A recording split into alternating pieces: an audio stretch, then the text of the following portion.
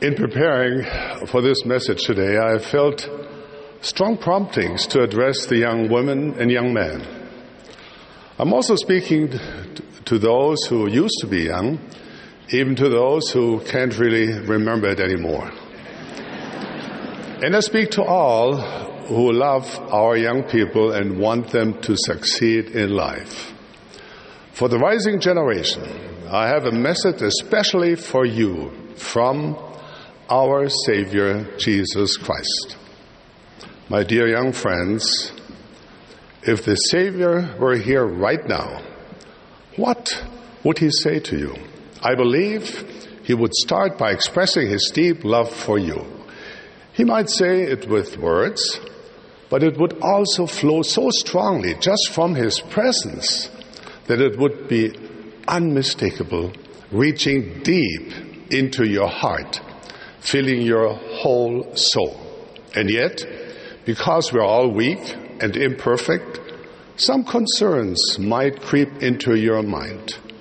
You might remember mistakes you've made, times you gave in to temptation, things you wish you hadn't done or wished you had done better. The Savior would sense that, and I believe he would assure you with words he has spoken in the Scriptures. Fear not, doubt not, be of good cheer, let not your heart be troubled. I don't think he would make excuses for your mistakes. He wouldn't minimize them. No, he would ask you to repent, to leave your sins behind, to change so he can forgive you. He would remind you that 2,000 years ago he took those sins upon himself so that you could repent. That is part of the plan of happiness gifted to us from our loving Heavenly Father. Jesus might point out that your covenants with him, made when you were baptized and renewed each time you partake of the sacrament, give you a special connection with him. The kind of connection the Scriptures described as being yoked together so that with his help you can carry any burden. I believe the Savior Jesus Christ would want you to see, feel, and know that he is your strength. That with his help there are no limits to what you can accomplish. That your potential is limitless. He would want you to see yourself the way he sees you. And that is very different from the way the world sees you. The Savior would declare in no uncertain terms that you are a daughter or a son of the Almighty God. Your Heavenly Father is the most glorious being in the universe, full of love, joy, purity, holiness, light, grace, and truth.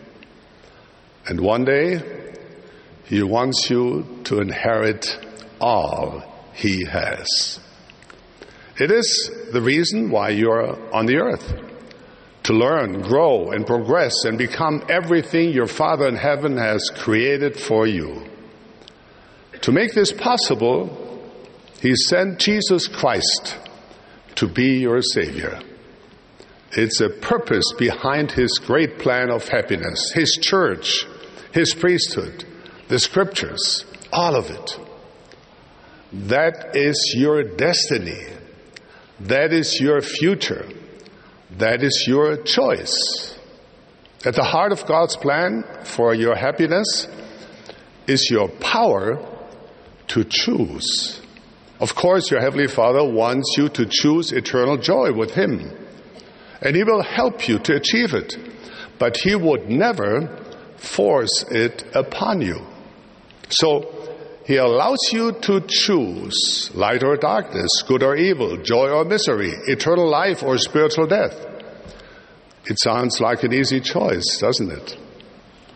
But somehow, here on earth, it seems more complicated than it ought to be. The problem is that we don't always see things as clearly as we would like to. The Apostle Paul compared it to looking through a glass darkly. There's a lot of confusion in the world about what is right and wrong. Truth gets twisted to make evil seem good and good seem evil. But when you earnestly seek the truth, eternal, unchanging truth, your choices become much clearer.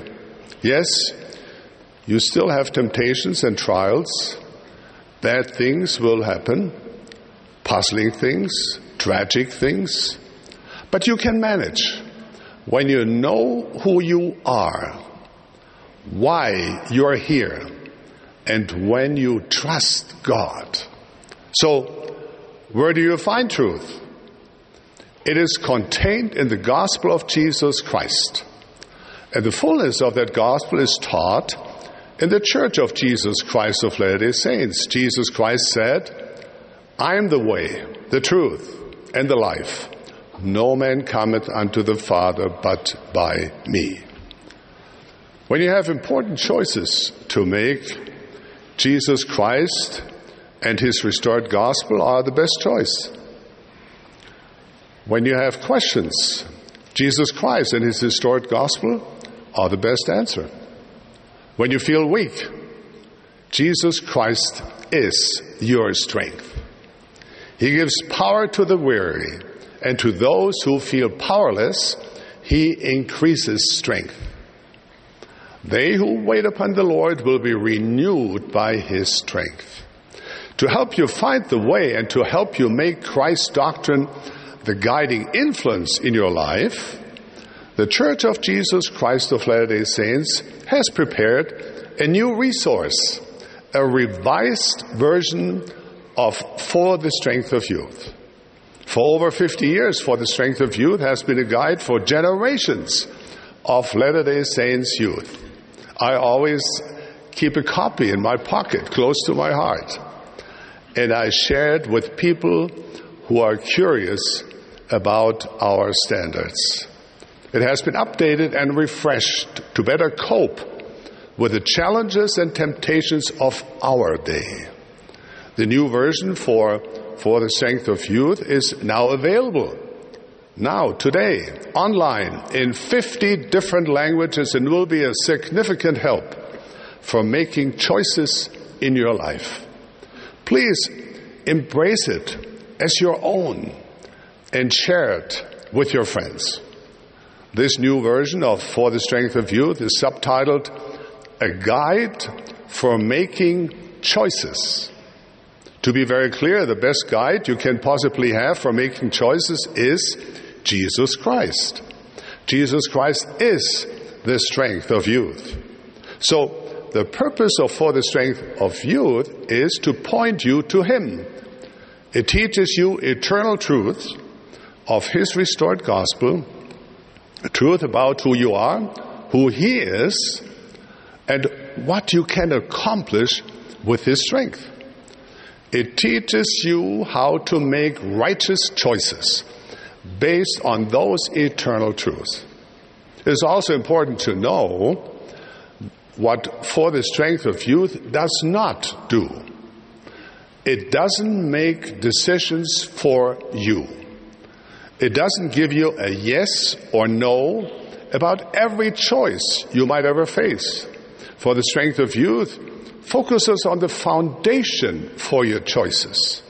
It focuses on values, principles, and doctrine instead of every specific behavior. The Lord, through his prophets, has always been guiding us in that direction. President Nelson is pleading with us to increase our spiritual capacity to receive revelation. He is inviting us to hear him. He's calling us to follow him in higher and holier ways. And we're learning in a similar way every week in Come, Follow Me. I suppose the guide could give you long lists of clothes you shouldn't wear, words you shouldn't say, and movies you shouldn't watch. But would that really be helpful in a global church? Would such an approach truly prepare you for a lifetime of Christ-like living? Joel Smith said, "I teach them correct principles, and they govern themselves." And King Benjamin told his people in the Book of Mormon, "I cannot tell you all the things whereby ye may commit sin, for there are diverse ways and means, even so many, that I cannot number them." And King Benjamin went on to say, "But this much I can tell you. Watch yourselves and your thoughts and your words and your deeds, and observe the commandments of God and continue in the faith of our Lord even unto the end of your lives." Is it wrong to have rules? Of course not. We all need them every day. But is it wrong to focus only on rules instead of focusing on the Savior? You need to know the whys and the hows, and then consider the consequences of your choices. You need to put your trust in Jesus Christ. He will lead you the right way. He is your strength. Now, for the strength of youth is bold in declaring the doctrine of Jesus Christ. It is bold in inviting you to make choices based on Christ's doctrine. And it is bold in describing the blessings of Jesus Christ, which promises those who follow his way. President Nelson taught, when your greatest desire is to let God prevail in your life, many decisions become easier. Many issues become non-issues. You know how best to groom yourself. You know what to watch and read, where to spend your time, and with whom to associate. You know that you want what you want to accomplish. You know the kind of person you want to become. End of quote. Jesus Christ has very high standards for his followers. And the invitation to earnestly seek his will and live by his truth is the highest standard possible. Important temporal and spiritual choices should not only be based on personal preferences or what is convenient or popular. The Lord is not saying, do whatever you want. He is saying, let God prevail. He is saying, come follow me. He is saying, live in a holier, higher, more mature way. He is saying, keep my commandments.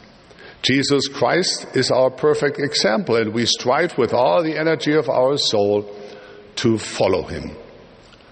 My dear friends, let me repeat. If the Savior were standing here today, he would express his endless love for you, his complete confidence in you. He would tell you that you can do this. You can build a joyful, happy life because Jesus Christ is your strength. You can find confidence, peace, safety, happiness, and belonging now and eternally, because you will find all of it in Jesus Christ, in his gospel, and in his church. Of this I bear my solemn witness as an apostle of the Lord Jesus Christ, and leave you my heartfelt blessing in deep gratitude and love for you, each one of you, in the name of Jesus Christ. Amen. Amen.